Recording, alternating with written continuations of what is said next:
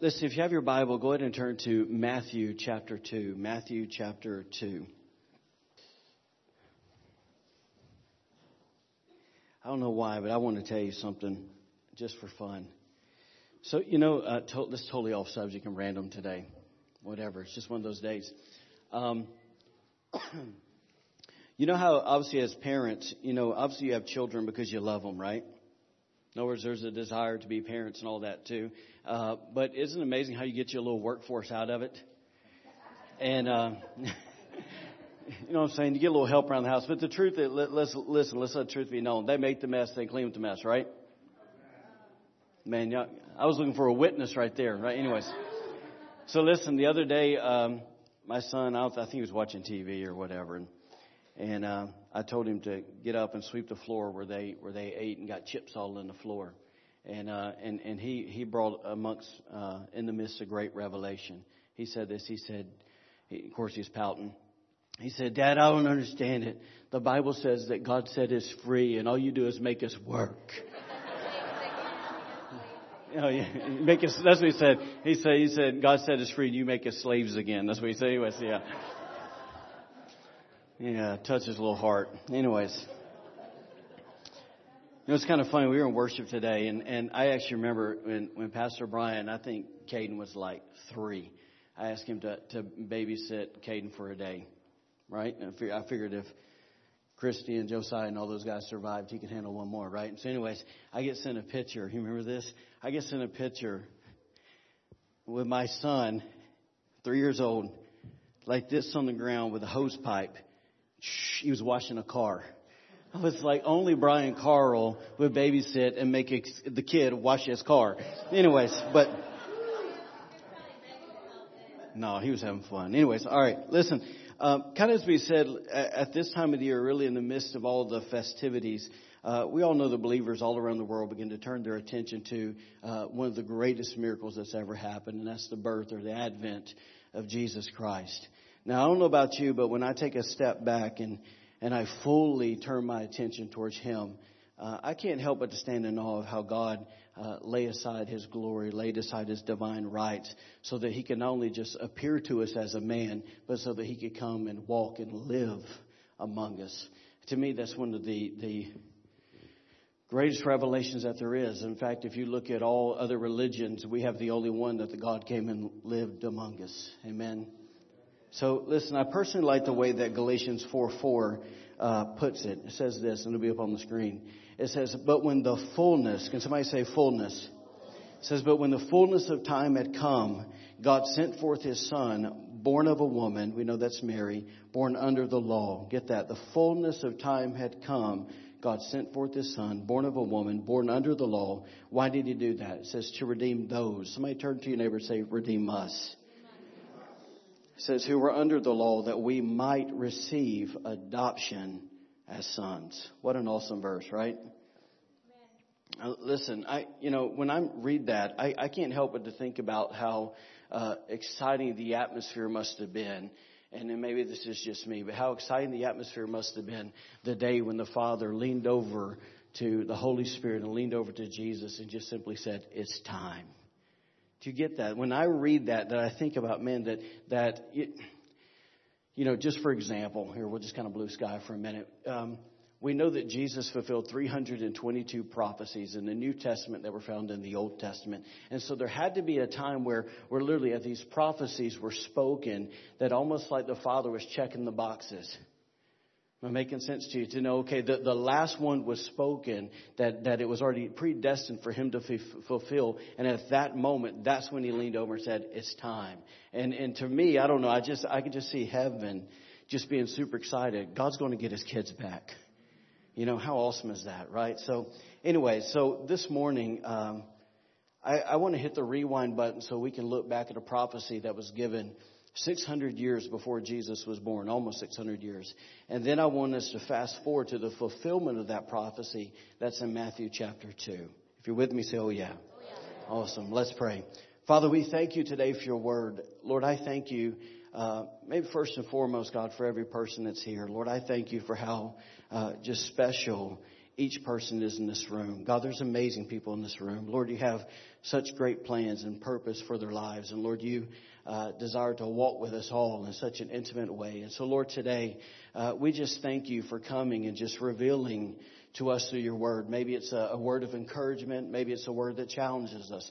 God, we're all in different spots. But Lord, we just ask today that you would come and help us to open up our hearts wide. Help us to open our eyes wide, our ears wide, and our hearts wide. God, just receive from you today. Holy Spirit, we thank you for the anointing. We thank you for the anointing. We thank you for the anointing to come and do what only you can do.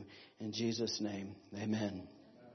Amen. Amen. Amen. Listen, in 586 BC, long before Jesus was born, the Babylonian Empire successfully overwhelmed and conquered the city of Jerusalem. Now watch this. The Babylonian king, who we all know as Nebuchadnezzar, he did what most conquerors did in his day. He completely destroyed the walls of the city. He looted the palaces and the holy places. And we know they tortured the men that resisted him. And then he did what all the other guys did. He set up his own government in that place that he conquered. But unlike other kings, and this is relevant today, so hang with me here. But unlike other kings, Nebuchadnezzar recognized the power of education and educated men. And here's what he did that was so different than other conquering kings. Once he actually went in and conquered a nation, he would actually go and select basically the people that were the brightest and showed the most potential. And what he did was he selected them and then he relocated them to the Babylonian capital. So watch this.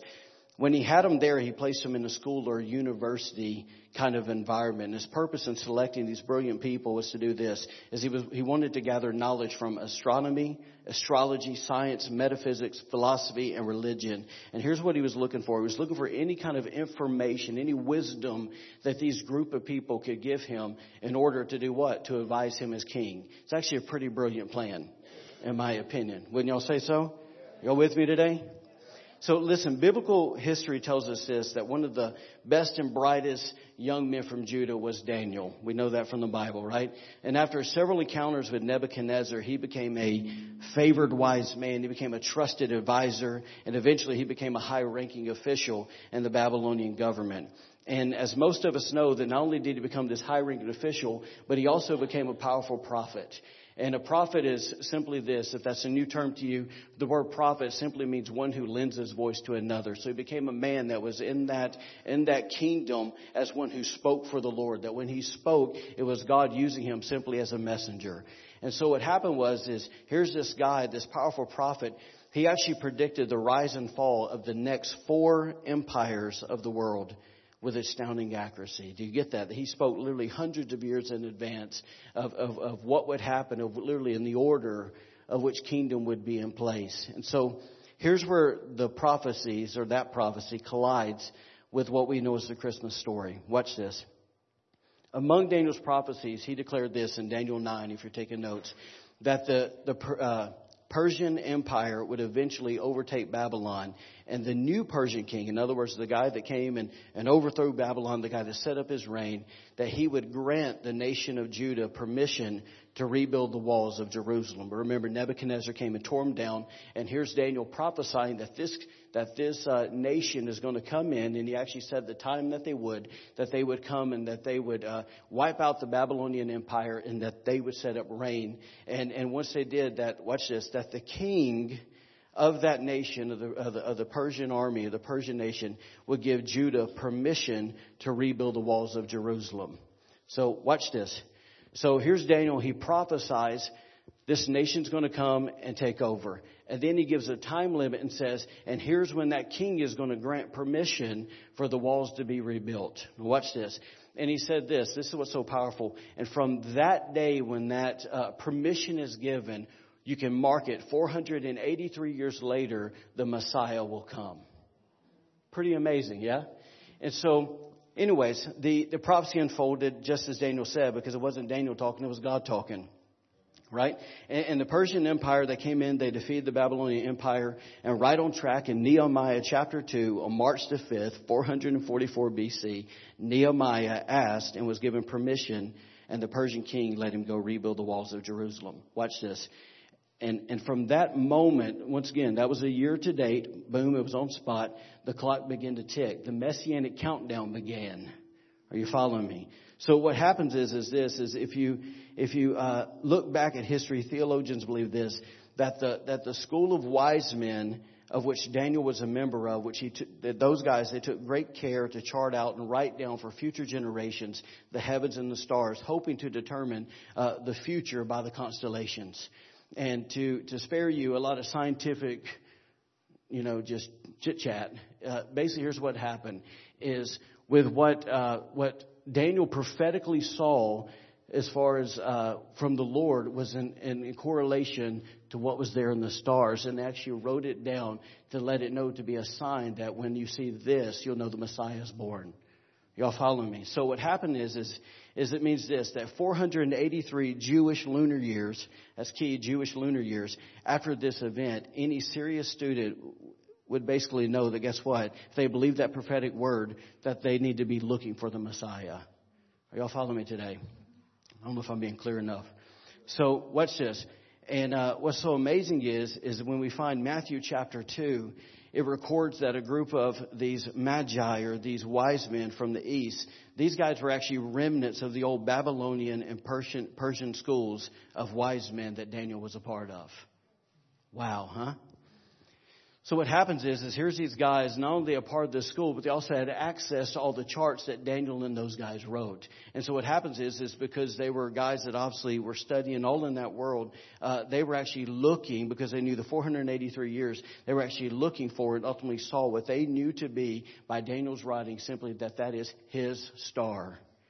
It's his star in the sky. And once again, we only can say that it's an unexplainable supernatural phenomenon, which they interpreted as a sign to be the birth of the King of the Jews.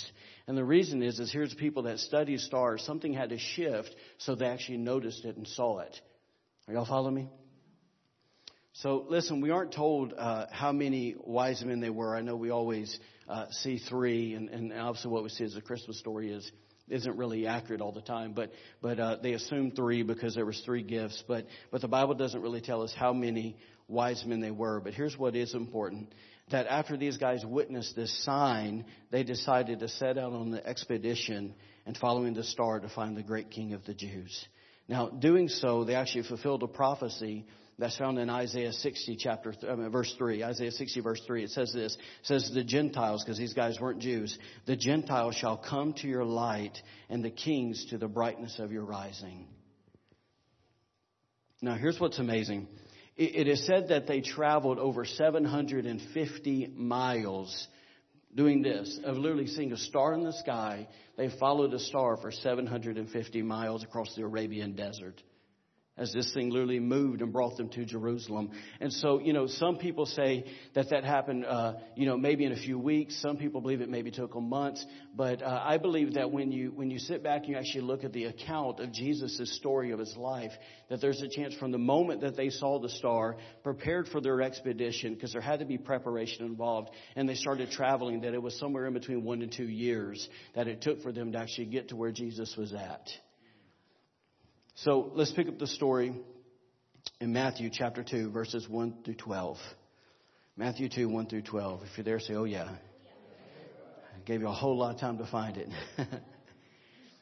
Says this. It says, now after Jesus was born in Bethlehem of Judea, in the days of Herod the king. Chapter 2, verse 1. Here we go. It says, behold, wise men from the east came to Jerusalem, saying, where is he who has been born King of the Jews? It says, for we have seen his star in the east and have come to worship him. I love that. We've come to worship him. Now, I want you to notice Herod's response here. It says, when Herod the king heard this, he was troubled. Can somebody say troubled? It says, and all of Jerusalem with him. Let's hit the pause button, and I want to show you what troubled means. Trouble actually means this. It means that when they came and they said, hey, we're here to find the King of the Jews, it actually means that he was agitated, that he was stirred up, that he was anxious, that he was distressed. And I like this last part there. It says that he was literally struck in his spirit with fear and with dread. So you ask the question, why was he struck in his spirit with fear and dread? Why was Herod troubled? Here's the reason. He was troubled because he knew he was the illegitimate king of the Jews. That, you see, Herod was not a Jewish man himself, but he was married to a Jewish woman. And because he was married to a Jewish woman, the Roman Empire put him over that portion of Jerusalem as the ruler. He was allowed to rule, not because of him, but necessarily because his wife gave him a right to do that. So, anyways, but here's what's so wild. When these guys showed up, Herod was almost 70 years old. And he had almost been leading, Jerusalem for 37 years. But what's so funny is when you look back that this guy who's been in leadership for over 30-something years, he literally sat not only on the stolen throne, but because he had a stolen throne, he was literally driven mad because of the paranoia of that.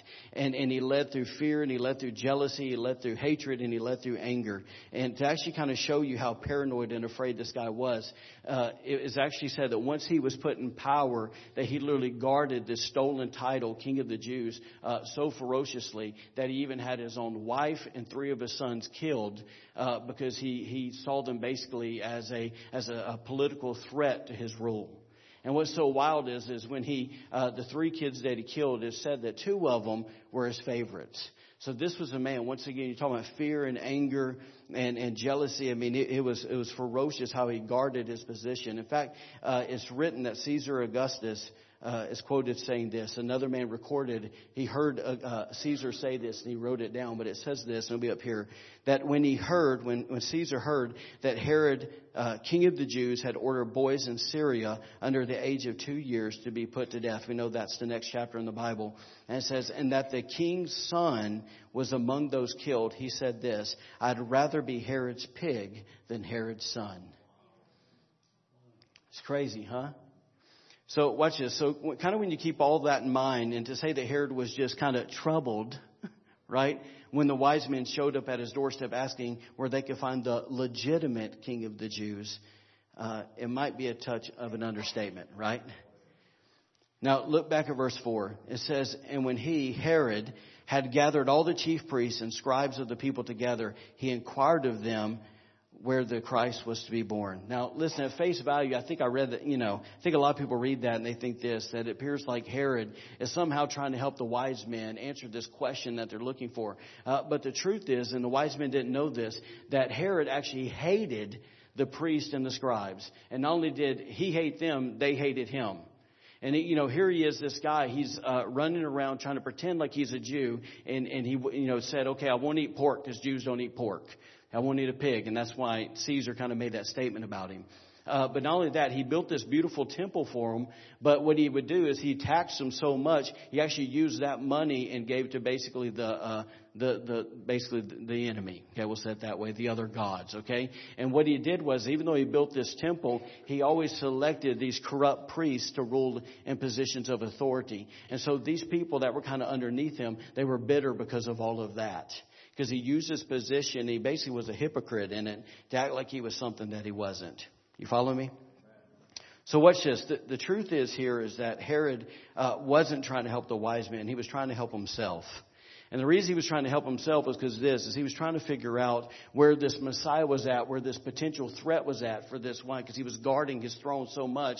And he was hoping that they could somehow give him an advantage so he could come up with a plan. And we ultimately know so he could murder the king of the Jews, which was obviously a child, right, at the time. So verse 5. We're just trying to give you kind of a layout of the scripture, and then we'll get practical here at the end. So verse 5 says, and they, talking about the priest, said to him, Herod, and this is basically how they answered. They said, where's he born? And they go, in Bethlehem of Judea, for thus it is written by the prophet. They begin to quote Micah 5:2. It says, but you, Bethlehem, in the land of Judah, are not the least among the rulers of Judah, for out of you shall come a ruler who will shepherd my people Israel. Now, here's what's so wild. As I studied these 12 verses over the past few days, when I got to these 2 verses, I couldn't help but to notice how underwhelming and a lack of response that the chief priests and the scribes had concerning their Messiah appearing.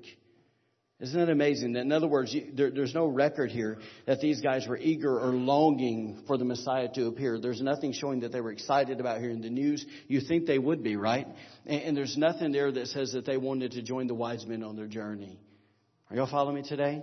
And so, listen, it would appear that these guys were so deep in their religion and unbelief. They were so, committed to pursuing their rituals and their traditions that they were literally unmoved by the slightest bit that Micah's prophecy might be fulfilled.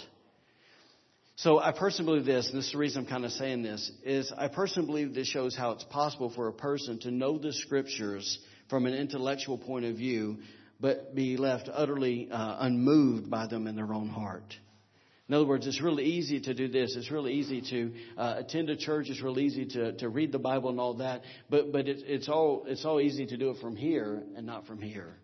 And that's what these guys had, because their heart wasn't engaged. In other words, there's a more, kind of assuming here, but I'm sure we're probably pretty right, that these guys were more caught up in being known as men of God in the town and what it could benefit them, that they totally missed of who he really was in the middle of it. And so I kind of have another thought for you, and then we'll get moving and get practical. But as I studied this, I couldn't help but to compare, just as I was reading, to compare Herod's response to the news that the Messiah was born to the priests and the scribes' response to the Messiah being born. And I want to show you just a thought. You can throw it up there. I just said this. It's a sad day when the Herods of this world are more concerned about Jesus than those who say that they love him. I think that, and not here throwing a punch this morning, but I think that can be said very strong about our nation right now. Amen.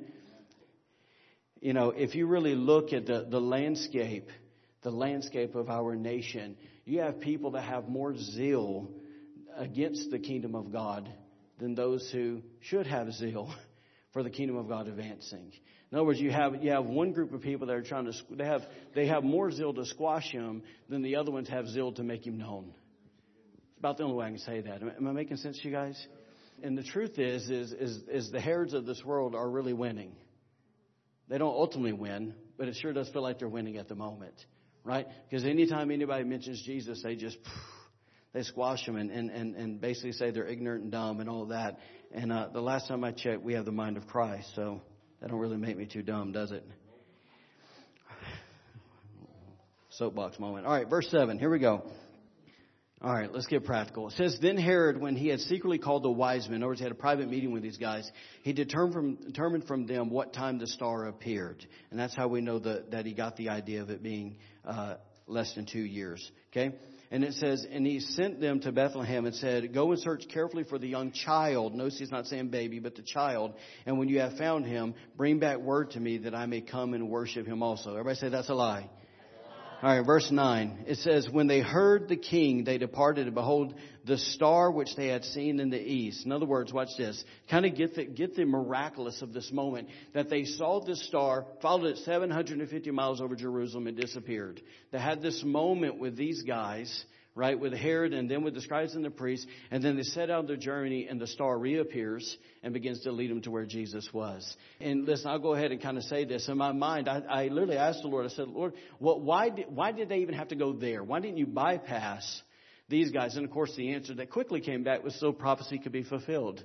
Because it was already spoken in the Old Testament of things that had to be done. And we know that in Jeremiah, it talks about the mothers crying out for the children. And obviously, that's kind of what took place there. But it also revealed the spiritual landscape of when Jesus came at the same time. Right? So anyway, let's go back. It says that the star which they had seen in the east went before them till it came and stood over where the young child was. It says, when they saw the star, they rejoiced with exceedingly great joy. It says, and when they had come into the house, and so just a thought, not a manger. So that means Joseph at this time has still decided to stay in Bethlehem for whatever reason. And he commandeered a house, right? And they're living there. And then it says, they saw the young child with Mary, his mother, and fell down and worshipped him. It says, and when they had opened their treasures, they presented gifts to him, gold, frankincense, and myrrh. One more thing just from information's sake. I'm sure most of you guys in this room know that those gifts held great significance, in other words, in the Bible, okay? And the reason is because each one of those gifts speaks to some particular part of Jesus' life and his ministry. And so just real fast, we'll go through this. Gold was a gift for a king.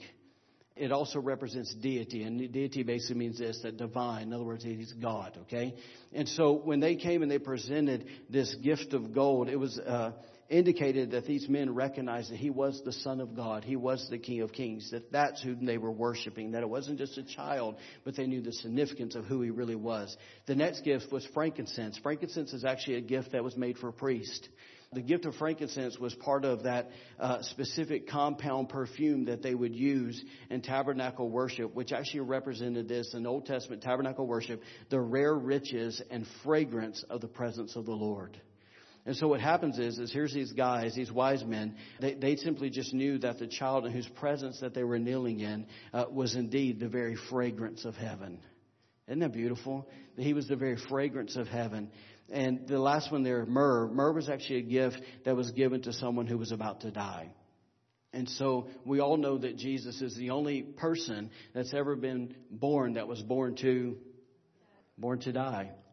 And so, anyways, the gift of myrrh represents suffering. Now, remember what the Bible says in Isaiah 53, verse 3. It says that Jesus was a man of sorrows and acquainted with grief.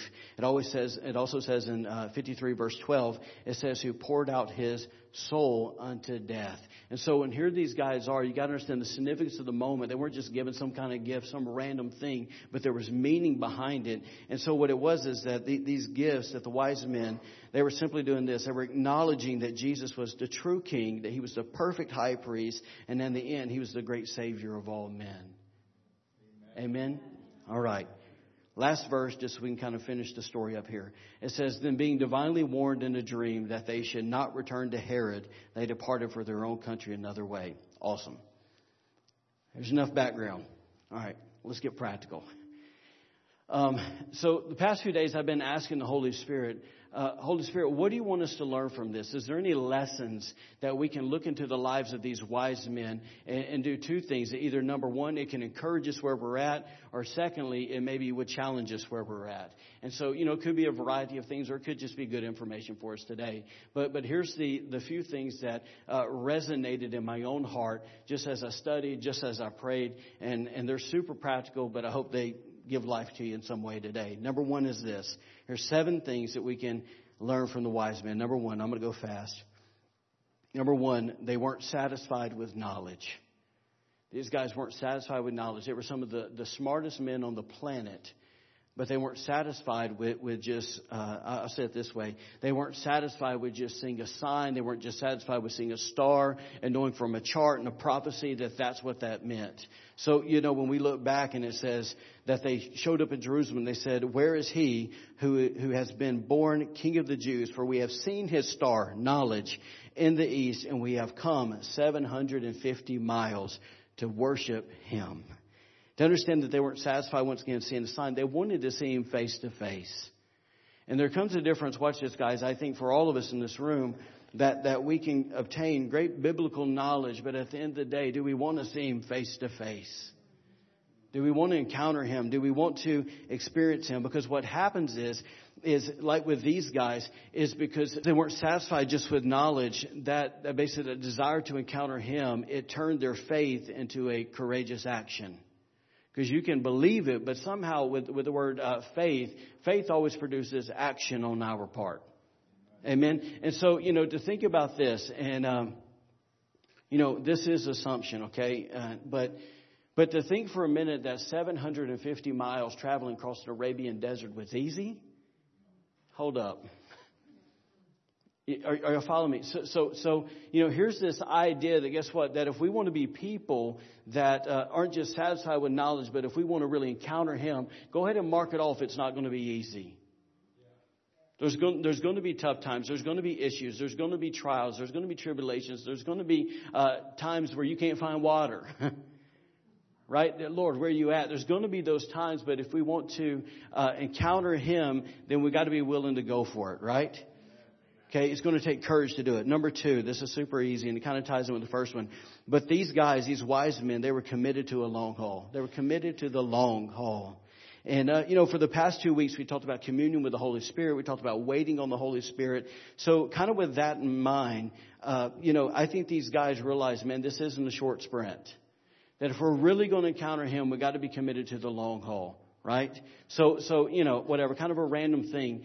if my life is here and I want my life to be over there and I want to look like this, I want to be different, I got to be committed with God for the long haul that it's going to be different. Yes? So what happens is that so many times we go like this. I want to be changed. God, do this in my life. And then 3 days later, God, why are you not doing it? Right?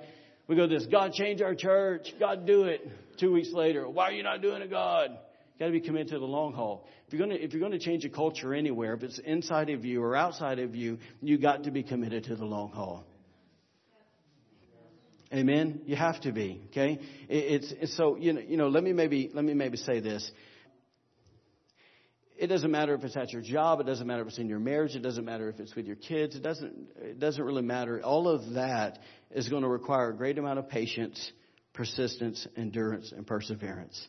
I think honestly, when I look at these guys, it's probably the number one thing that I see. Man, that these guys have perseverance. Amen. That they have perseverance to go, God, we're once again, we see that star, but we want to see you, and we're willing to do really whatever it takes to get to you. So number 3, this is more important than I think we like to recognize. But number 3 is they didn't travel alone. And it's this, I've been a Christian for almost 20 years now, and I think more so now than ever, I realize the importance of having people alongside of you that are running in the same direction. And I have to admit to you, it is hard to find those people. Truth? It's really hard to find. In other words, if you're going to be passionate, if you're going to desire God with everything, if you're going to want to be committed to the long haul, if you're not going to be satisfied with just knowledge, but you want Him, it's hard to find those people. But here's these guys. They recognize the importance of having some traveling partners in life with them that was going to help them get there. And I love the fact that at the end of the day, they didn't just worship God by themselves. They worshiped Him all together. There's this community that's there that wanted to encounter Him. Number 4 is they weren't deterred or discouraged by those around them. They weren't deterred or discouraged by those around them. And here's kind of what I mean by that. Is sometimes the will of God will require us to bump into the Herods and the priests and the scribes of this world. Now what I mean is this, is we're going to bump into those that hate Him and those who are uninterested in Him. Have you ever been around people, and people say they're Christians, and it's almost like if Jesus walked in the room, they wouldn't even know that He was there? We're going to bump in those people. But here's so wild about this is, believe it or not, I really believe that God uses those kind of people in our lives to help us fulfill our destiny. In other words, that some, once again, how God does His thing, but they had to come across to those guys to fulfill their destiny. And there's a reason. I don't know what they gained from, what they learned from is just completely on God's side. But there's those people that's going to be in our lives that somehow going to be sandpaper for us. Amen. They're going to be sandpaper for us. They're going to be people that's going to challenge us in a lot of ways, challenge the way we think. And, here, I even kind of give it to you like this. Have you ever been talking to someone about Jesus, been witnessing to them, and they come back with a rebuttal that absolutely just stumps you? Fun, huh? So what happens is, and you actually go, oh, that's pretty smart on their behalf. That was pretty good. And obviously they're wrong, because Jesus is the answer, right? We know that. But there's somewhere in that it makes us re-enter back into the prayer closet. Jesus, show me. And that person ultimately helps you get better and more equipped to fulfill your destiny in life. Am I making sense? There's something about, recently I was reading, listening to something I can't remember. And I heard this guy talk about how he had been praying, God, help me love people. Oh, no, it was Dr. Lynn's book. He was going, God, help me love people. Help me love people. Help me love people the way you love them. And then these people came in his life and he just hated them. And he's like, God, what? He went to the prayer closet. God, what's these people's problem? What's da-da-da-da? And the Lord spoke to him. He said, you said that you wanted to love people like I love them. And so here's this guy, and Jen will tell you, probably one of the most loving guys you'll ever be around. But here's this thing that he had to go through to get to where he is today. Anyways, hopefully I'm making sense to you. But, there's kind of this thought, and I'll just kind of say it like this, is that these guys didn't stop short because they encountered difficult people. Watch this. How many people have we seen that have pulled themselves away from the body of Christ because they encountered a difficult person in the body of Christ? Listen, just because you're saved doesn't mean that you're perfect. Right? Even this morning, I was over here praying, pacing right here. Jesus, help me look beyond the dirt and see the gold. Because nobody's perfect. Right? Not even us. You know, listen, it is a challenge even to love us sometimes. Right? So, don't say nothing. Don't say nothing. So, but there's something about, in other words, that when it's kind of like this. When God spoke to you, told you to be a part of a church, to be a part of a group of people, to be accountable, to be in fellowship, all those things, that just because you ran to a hypocrite along the way doesn't mean you exit. You stay the course of what Jesus said and you keep running. Amen? Amen. All right. Number five. When they came into Jesus' presence, they bowed low. So here's what we can learn. They were humble. And these guys, literally, when they came into the house, they knelt down before the Lord. That it showed humility on their part. And because there's a part that if you're going to do all these things that we're talking about, there's got to be humility in your heart. Amen? So here's what actually means to kneel before the Lord. I'll just throw it up to kind of give you the idea of what they were doing. It's a person who bends his knee in acknowledgement of God's authority. It's an action that expresses honor, respect, and worship. Expresses honor, respect, and worship. To kind of give you a picture, though, of the revelation that these guys were walking in.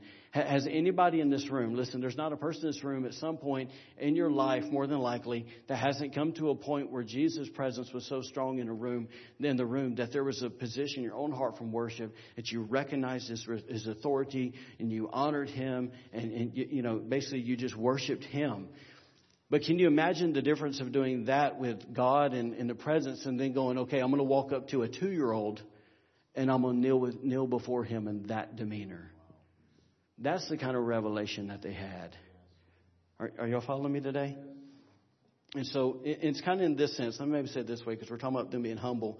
That here's some of the most brilliant people on the planet, and they could come and humble themselves before a child. So there's this idea that we don't ever get to, right? I'm amazed about how many people in the church world think that they can walk in the church and because they got a little bit of knowledge, God's used them in some way, that now they're floating on a different level than everybody else. We're all still just people. Amen? That there's a sense that we're all still called to be humble and to bow before him. Amen? Number six is they gave him their best. This is huge. They gave him their best. The Bible says in one translation that they opened their treasure chest. And, you know, which means that they gave meaningful gifts. We'd all agree with that, right? In other words, is this. I don't have any beef with the dollar store, okay? But these guys didn't go to the dollar store and bring something from the dollar store. Oh, God, we honor you. You know, that there was something that, you know, and it's believed that these guys were obviously well-to-do people, that they were wealthy people, but they brought from their own wealth and they honored him extravagantly. Are you following me today? So here's kind of the idea, though, when I see this, that they open their treasure chest, they open their treasure. The Bible says this, where your treasure is, there your heart will be also. So in my mind, these guys were not just open up, okay, here's a piece of gold, here's some frankincense, here's some myrrh. These guys were going, no, King Jesus, here's my heart. Here it is. And they were laying it all out there, and they wanted to give him, once again, their best. And there's just this picture as they poured out their best, or they poured out their hearts, once again, in worship to him. And, you know, and I say this all the time, but there is no greater form of worship than just giving him our lives. Amen. Amen. Listen, I grant worship is singing. Definitely, there's a part of interacting with him, lifting our hands, shouting, dancing, all those things that the Bible says, clapping our hands and raising our voice. All of that is forms of worship. But there's something about when we wake up every day, and not on Sunday, but every day, and say, God, today my life's worship to you. Are you with me? It's kind of like this, is that if you're, you know, a carpenter, a mechanic, whatever you are in the room, whatever you do, that you're doing that as unto worship unto the Lord. Because it's the life, it's the gifts, it's the abilities that he's given you, and you do that to honor him. Amen? Amen. Where are we at? Number 7. Last one. We're almost done. Number 7 is they finished. They finished. How simple is that? I mean, we're taking a round trip here, but these guys, they finished.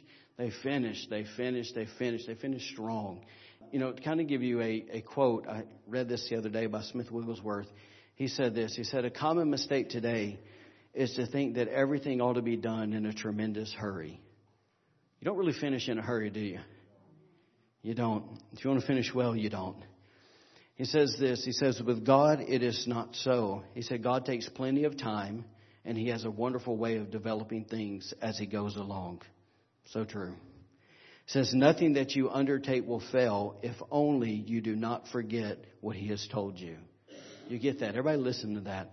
That nothing that you undertake will fail if only you do not forget what He has told you, and if you act upon it. There's something about when the Lord speaks to you that thing remains your compass. And you keep following that compass like those guys followed that star. And you say, you know what, I'm going to finish, and I'm going to finish well. And I love the fact that not only did they, respond to the Lord and answer the call to get there, but they also answered the call on the way back. Right? Because the Lord came and spoke to them and said, look, don't go that way because Herod's up to this. And so, that even there's that side of going this, that, man, they were willing to protect the King of Kings. Amen. And not just whatever, extra thought, extra note, this is free. But that there comes a time in our lifestyles and the way we live that we protect Him. That we protect His fame, that we protect His name, we protect His reputation. That's why we don't live like the world. Amen.